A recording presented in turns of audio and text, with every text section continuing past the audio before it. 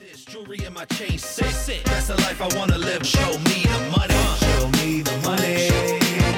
Show me the money. Welcome to the Pay Matters Podcast, a podcast about the art and science of employee compensation. Each week, we deliver the best information and analysis about compensation trends. Now here's your host, David Weaver. Whatever. Hi, listeners. Welcome to the Pay Matters Podcast. I'm your host, David Weaver, president of the Compensation and HR Group and author of the book, Pay Matters. I'd like to welcome our guest, Tracy Burns, CEO of the Northeast HR Association, also known as NEHRA. Tracy, tell us a little bit about yourself and your organization. Good morning, David. Thank you for having me. So as David mentioned, I'm the CEO of the Northeast HR Association, better known as NEHRA. The organization's been around for over 30 years now. I've been leading the organization since 2010. Time has flown by. Prior to that, I spent about 16 years in corporate HR. I try to finagle the math so it still looks like I'm under 40, but I think I just ruined that.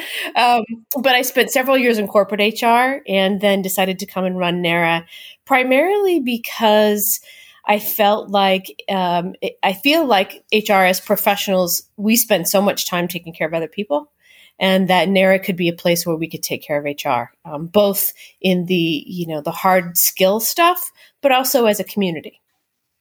Excellent. Well, I really appreciate that. And I've been a member of your organization probably the entire 30 years. So that tells you how old I am. So you were 5. Exactly. Well, thank you. It's a pleasure to have you. I have a few questions for you for our podcast. Can you tell us about some of the important trends you're seeing in HR right now? Absolutely. So it's interesting, David. If you'd asked me this a little over a year ago, I think my answers would have been different, right? Or they would have had a different nuance given COVID. So the biggest thing continues to be talent. So that is attracting talent, retaining talent, developing talent, and it just looks different today, right? But that's still top of mind.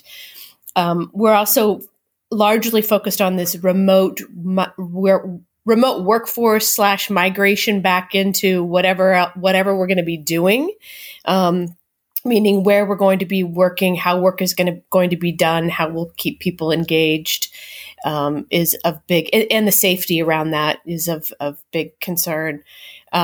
Still around a lot of the skill gap, right? And again, the skills, even if I look in the HR space itself, the skills and abilities that we need HR leaders to have today are even different than they were a year ago.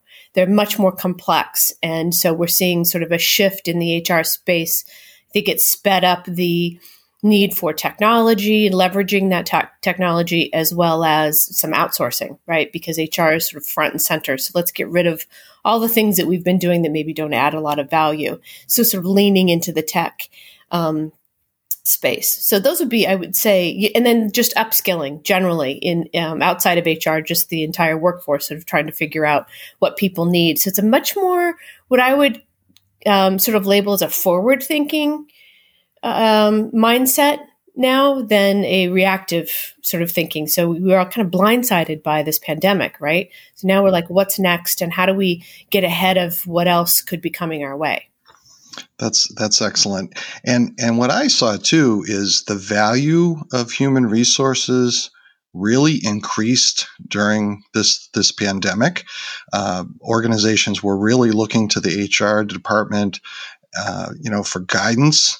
And so talk a little bit about that, how you saw that play out. Absolutely. So they were front and center, right? The visibility has never been higher than it was in the last year. And because the pandemic was personal, it hit our employees. And so HR leaders needed to be front and center. I had a couple of CHROs tell me, my CEO is, I'm talking to him or her every day. They're asking me, for direction on every business decision that we make, and they're listening. And so, and maybe that was different for some people than it had been in the past, and for others, maybe not. But it really was, I would say also a lot of pressure. because one of the things that we keep talking about is how personal COVID became, and how in an HR space where, we can get nervous about personal conversations or allowing our managers to have personal conversations, we had to have those. And then you put the racial tension on top of that, and everything became really personal, and it broke down, I think, some barriers in a lot of ways, because you couldn't make unilateral business decisions without understanding the real impact person by person. You couldn't assume that everybody who had young children needed X, or every female needed X, or every Black or Latina person needed X. Everybody had a different situation. So a lot of really long hours and a lot of big decisions have been made by HR in the last year. So that's a really interesting perspective. So do you think there were more conversations, because in human resources, we always want managers and employees to talk. So do you think this created opportunities for more conversations to happen? What I have heard is that if there were conversations already happening and you had, let's say, for lack of a better word, a good manager, right? They did better. They were great. If you already had that gap, then there was a spotlight on that. If there was any manager that wasn't having those conversations, it became painfully clear that there wasn't a relationship there or a comfort level there. And so there's sort of this real-time upskilling from the manager's perspective as well, saying, you may not be comfortable with these conversations, or maybe you weren't giving regular feedback, but boy, you have to do it now. And so I think that there was, these sort of two things that came to light. And at the same time, these are personal conversations. And so even if you were a really good manager and you had good relationships, you still probably had to go a little deeper or reach out more often, be more intentional about those conversations. Yeah, no, I agree with you totally. Well, you mentioned talent as being, one of the trends, and, we're starting to see employee turnover picking up. That seems to be a big concern. I'm hearing the words war for talent again. Yep. What are you seeing in the marketplace? So in the broader market, absolutely. I think that a lot of it probably has to do or seems to be tied to the experience that people had with their employer in the last year, right?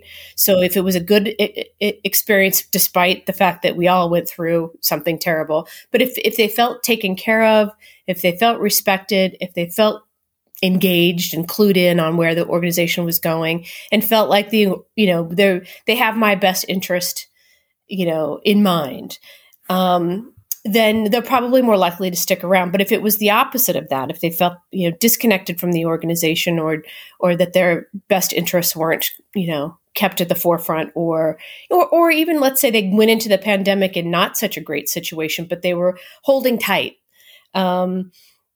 And so what we're seeing now is people like, I am done.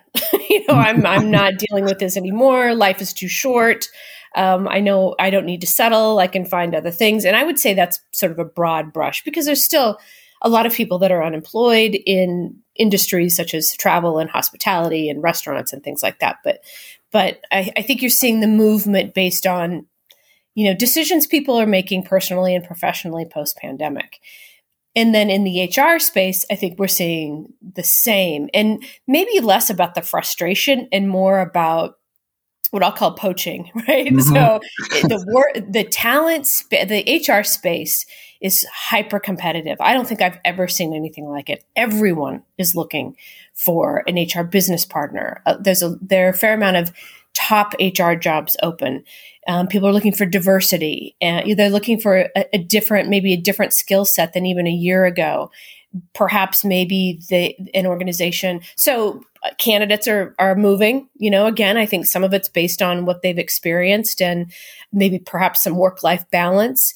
And then organizations are looking for something different. They perhaps, went through this pandemic with an HR leader that wasn't, as prepared or couldn't help lead them. So we're seeing a lot of movement. I'm getting calls daily from either staffing firms or even some CEOs who've got my name and are like, help, I'm like, well, I only have so much bandwidth, but I do know a few people. So, but yes, we're definitely seeing it in the HR space as well. Yeah, I totally agree with you. And I'm particularly seeing it in the compensation area, where I specialize, and I've just never seen so much movement, never seen so many job openings. I mean, there are amazing job openings. And like you do, we post those jobs on one of our websites. You have a job posting on your website. So again, that's a little plug for the NERA website. So I appreciate that. Well, it's interesting because it is a small but nice little revenue stream for us. It has been for years and years, and I was really conservative coming into the pandemic about the job board, and it ended up just blowing up. Yeah. It was great. It was a nice surprise because in April and May it really got quite quiet, but now it's really amazing. There's hundreds of jobs on there. So yeah. And that just tells you a little bit about what's going on, like you said, in human resources, the job openings, the opportunities. So people heard it here first. It's a great time to be in HR. It is. I agree. Now talk a little bit about the impact that the pandemic has had on women in the workforce. Yeah, it's, I've been doing a lot of reading about this, and it really boils down to caregiving, mm-hmm. right? And it's the place where we as women sit in society, in caring for children, in caring for family members, and caring for older parents, and the burden still rests on us, and that didn't change. It only was amplified during the pandemic, and so what it has done, and what we can tell so far, only being a year in, is really exacerbated the gender equity gap that already existed. So, I just read something the other day where it's going to take us now 6 generations to catch up. So you and I will be long gone, I think, by then. But really, again, there were 2 things that happened. One is that women were largely faced with the decisions around daycare, right? So everything shut down in May. And even when private daycare started to open back up, it was limited. So it was harder to get into spots, whether it was private or a big center. It was harder to get in because they had fewer spots. And then on top of that, you start to, especially when the kids are really little and they're not in school, you're just worrying about them all the time. And do I even want to send them into someone else's home or into a center? And so dealing with all that, those safety issues, or frankly, they're home and they're crawling all over you mm-hmm. while you're on Zoom meetings. I've seen that happen time and time again. And while I, as a leader, and I know other leaders feel this way, it's like, totally fine. Mm-hmm. I know the people that are it's happening to, it's not fine for, because it feels it doesn't feel professional. And it's just, you're being pulled in so many different directions. You're on Zoom. You may even have, let's say your mother-in-law is there to help, but the kids know that you're there and they're screaming through the door. It really is. I've just witnessed it and watched, the stress build. And so again, even if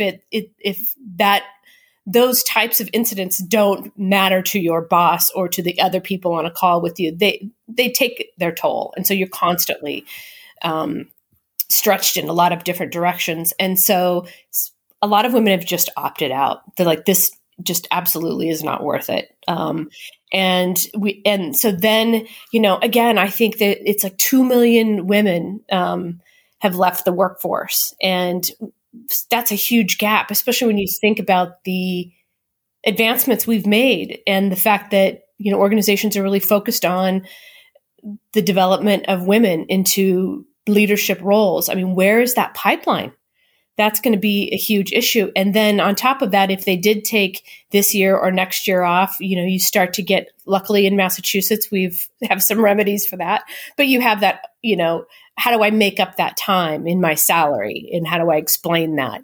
Or, we tend to apologize for taking time off to care for family. When the reality is, I can tell you as a working mother myself, my skill set is far more advanced than it was, 18 years ago before I had kids, because I'm able to deal with a lot of complexity and juggle a lot of things. So yes, I think that if there's anything that keeps me up at night, it's both the impact on women and on our mental health. Those are the two things I think in an HR space that we really need to be focused on. I don't necessarily have the answers, but we need a plan for it.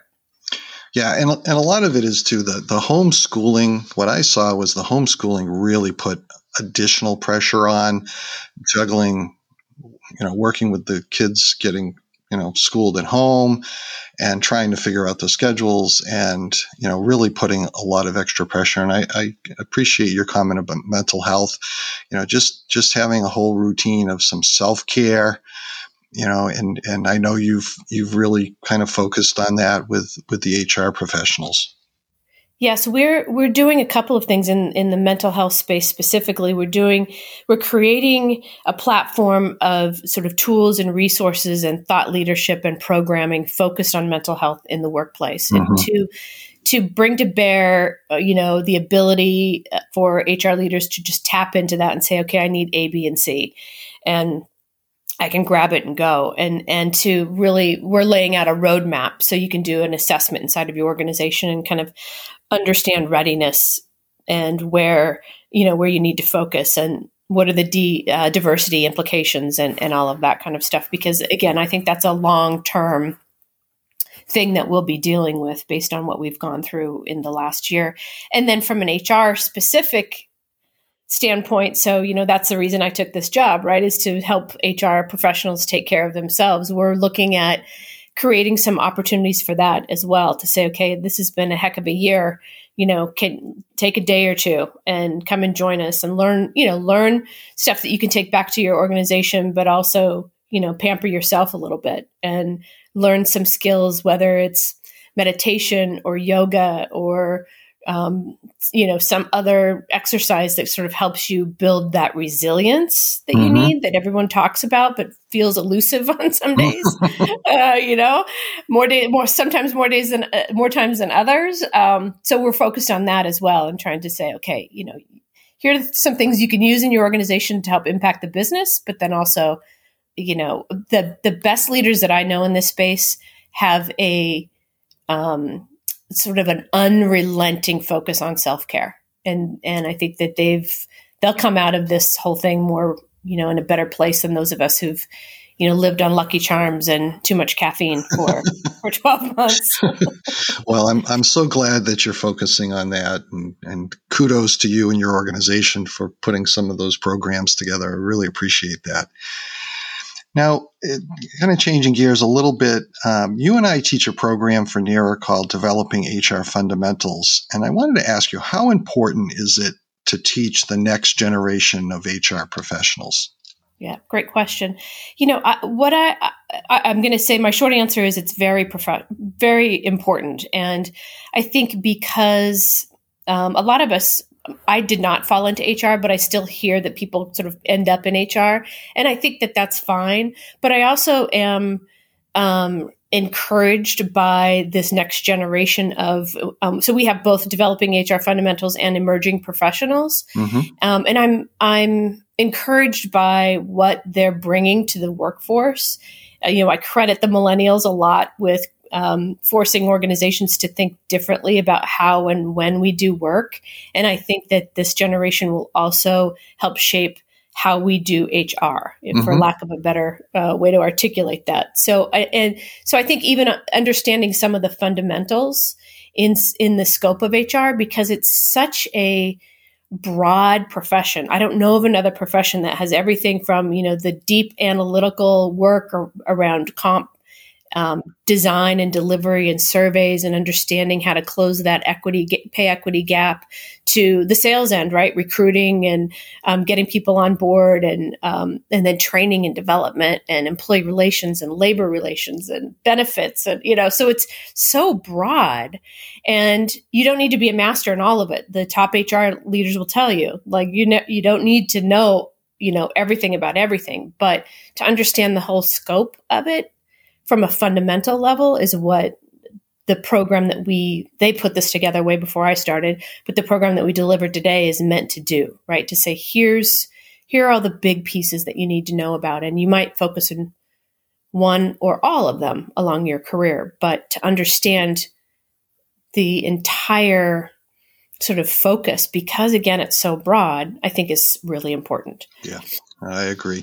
And what I'm seeing from the folks that are coming into HR and coming into our workforce really is they're demanding things from our leaders, right? They're demanding a diverse workforce, transparency, career progression, social justice and social responsibility.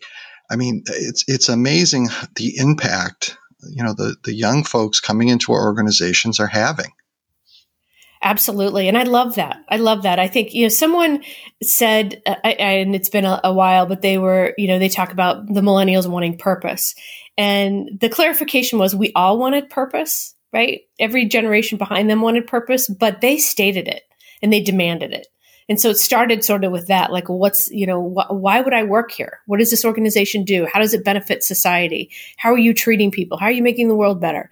All of those types of things. And so I think that they will also help shape how HR is done. And the more that we can, going back to technology, sort of leverage technology to do the administrative components and really hold the people piece, the human piece, right? That feedback, that development, that personalization of the experience that someone has when they are part of an organization, which is bigger than even engagement.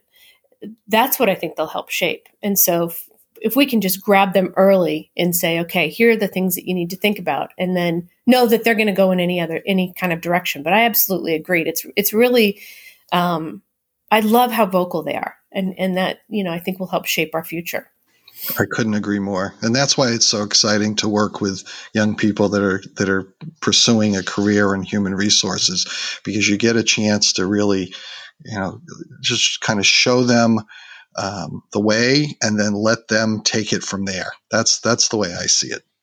Yeah, I agree. Because it will be different for them than it was for you and I. It will, no question. So, it's exciting I really do believe it's exciting time to be in HR. When I started, I won't name the date or the year, but, it wasn't so exciting. I was doing a lot of, what we used to call reject letters and filing stuff, and onboarding was really about, filling out a bunch of paperwork and showing someone around the office. So it really is just so much more meaningful now. And so I really do think it's a great time to be in the profession. No, I agree. I mean, again, when I started, it was much more transactional. It's become much more strategic, and that's what I love about it. And that's that value that we can add to our organizations. So very well said.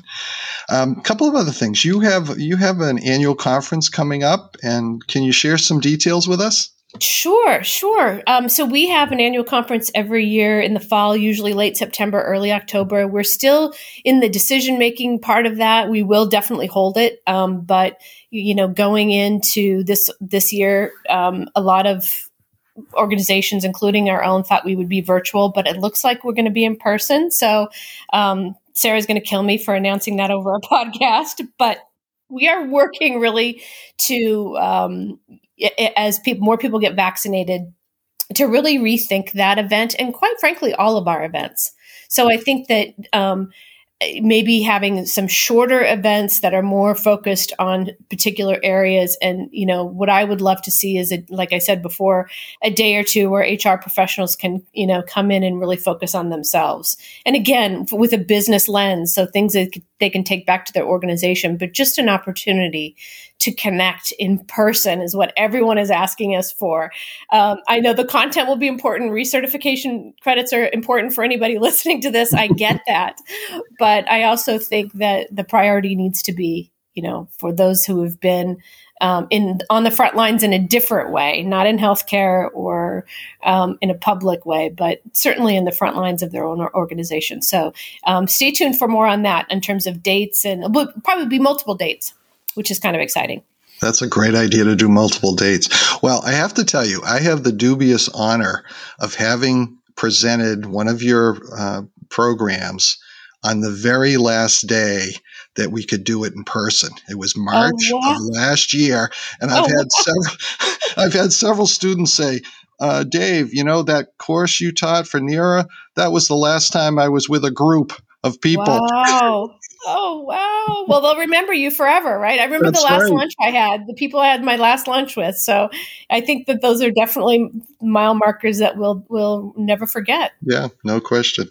So I'll be glad to get back, and I hope I get a chance to attend your annual conference. I really love going to that. I meet a lot of great people, and there's just a lot of good content and usually great keynote speakers and breakout speakers. So I'm looking forward to that. It really is a great community. And again, we work, I have a great team at NERA that works hard and a committee, a programming committee that works hard to put together really relevant content. And I think what we've always tried to do is mix in, a little bit of that self-care, but also leave some spots for emerging topics so that, we don't plan something in the spring that may not be as relevant in the fall and so on. But at the end of the day, it's really about community. It's really interesting because people definitely learn and they'll say, oh yeah, I saw the speaker at the conference 2 years ago, or, I met someone who, was able to come in and provide some support for us, whatever it is, but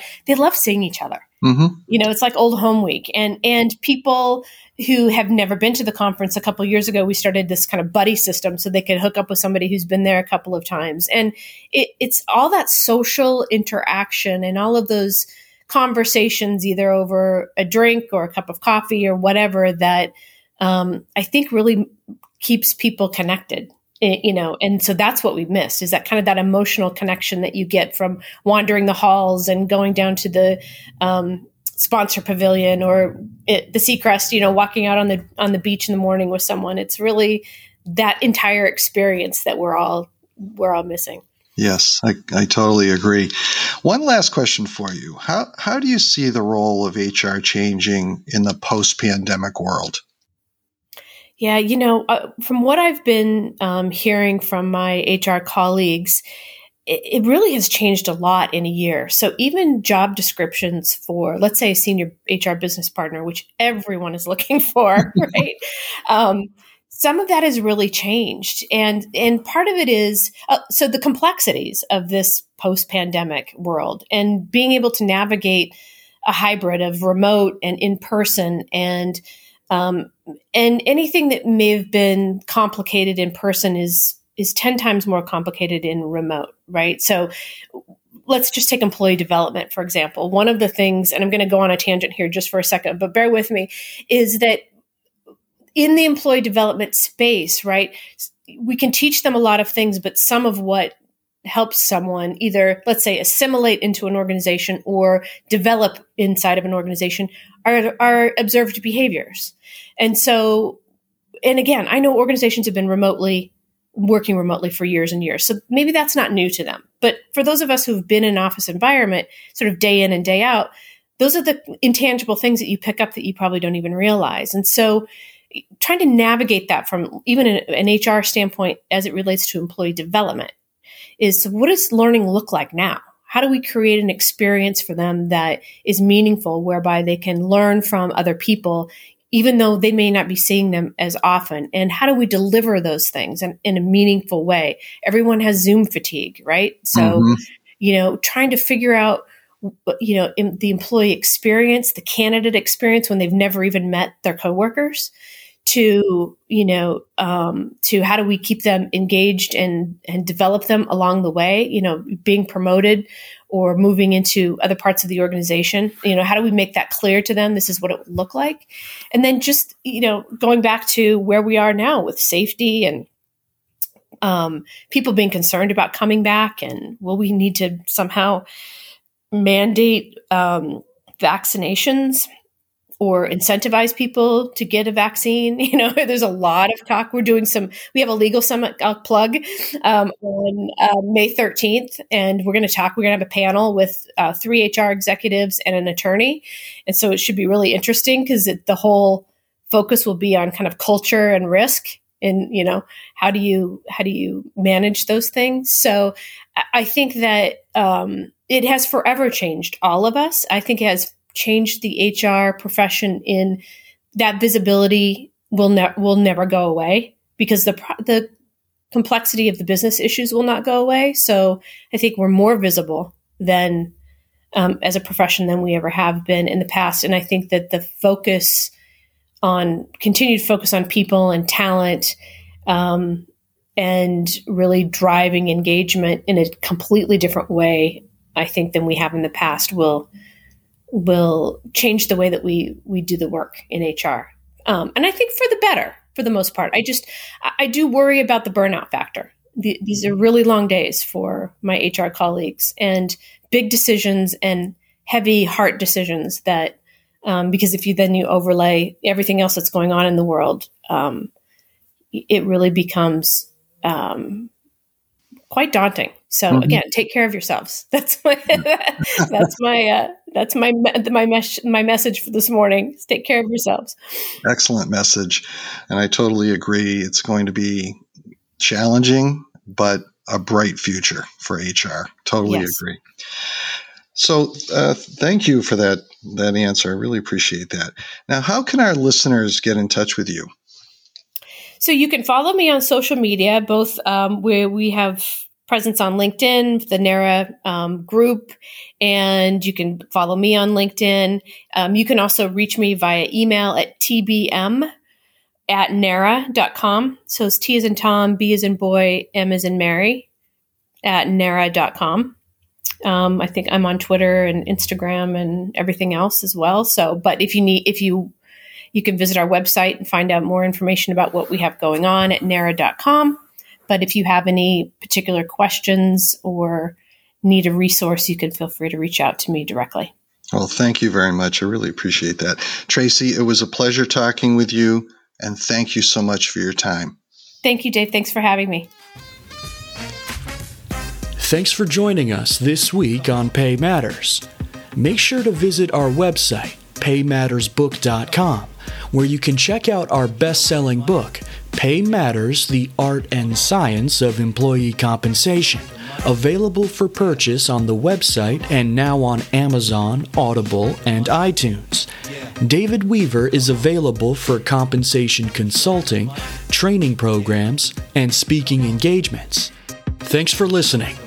Gotta show me the money. Whatever.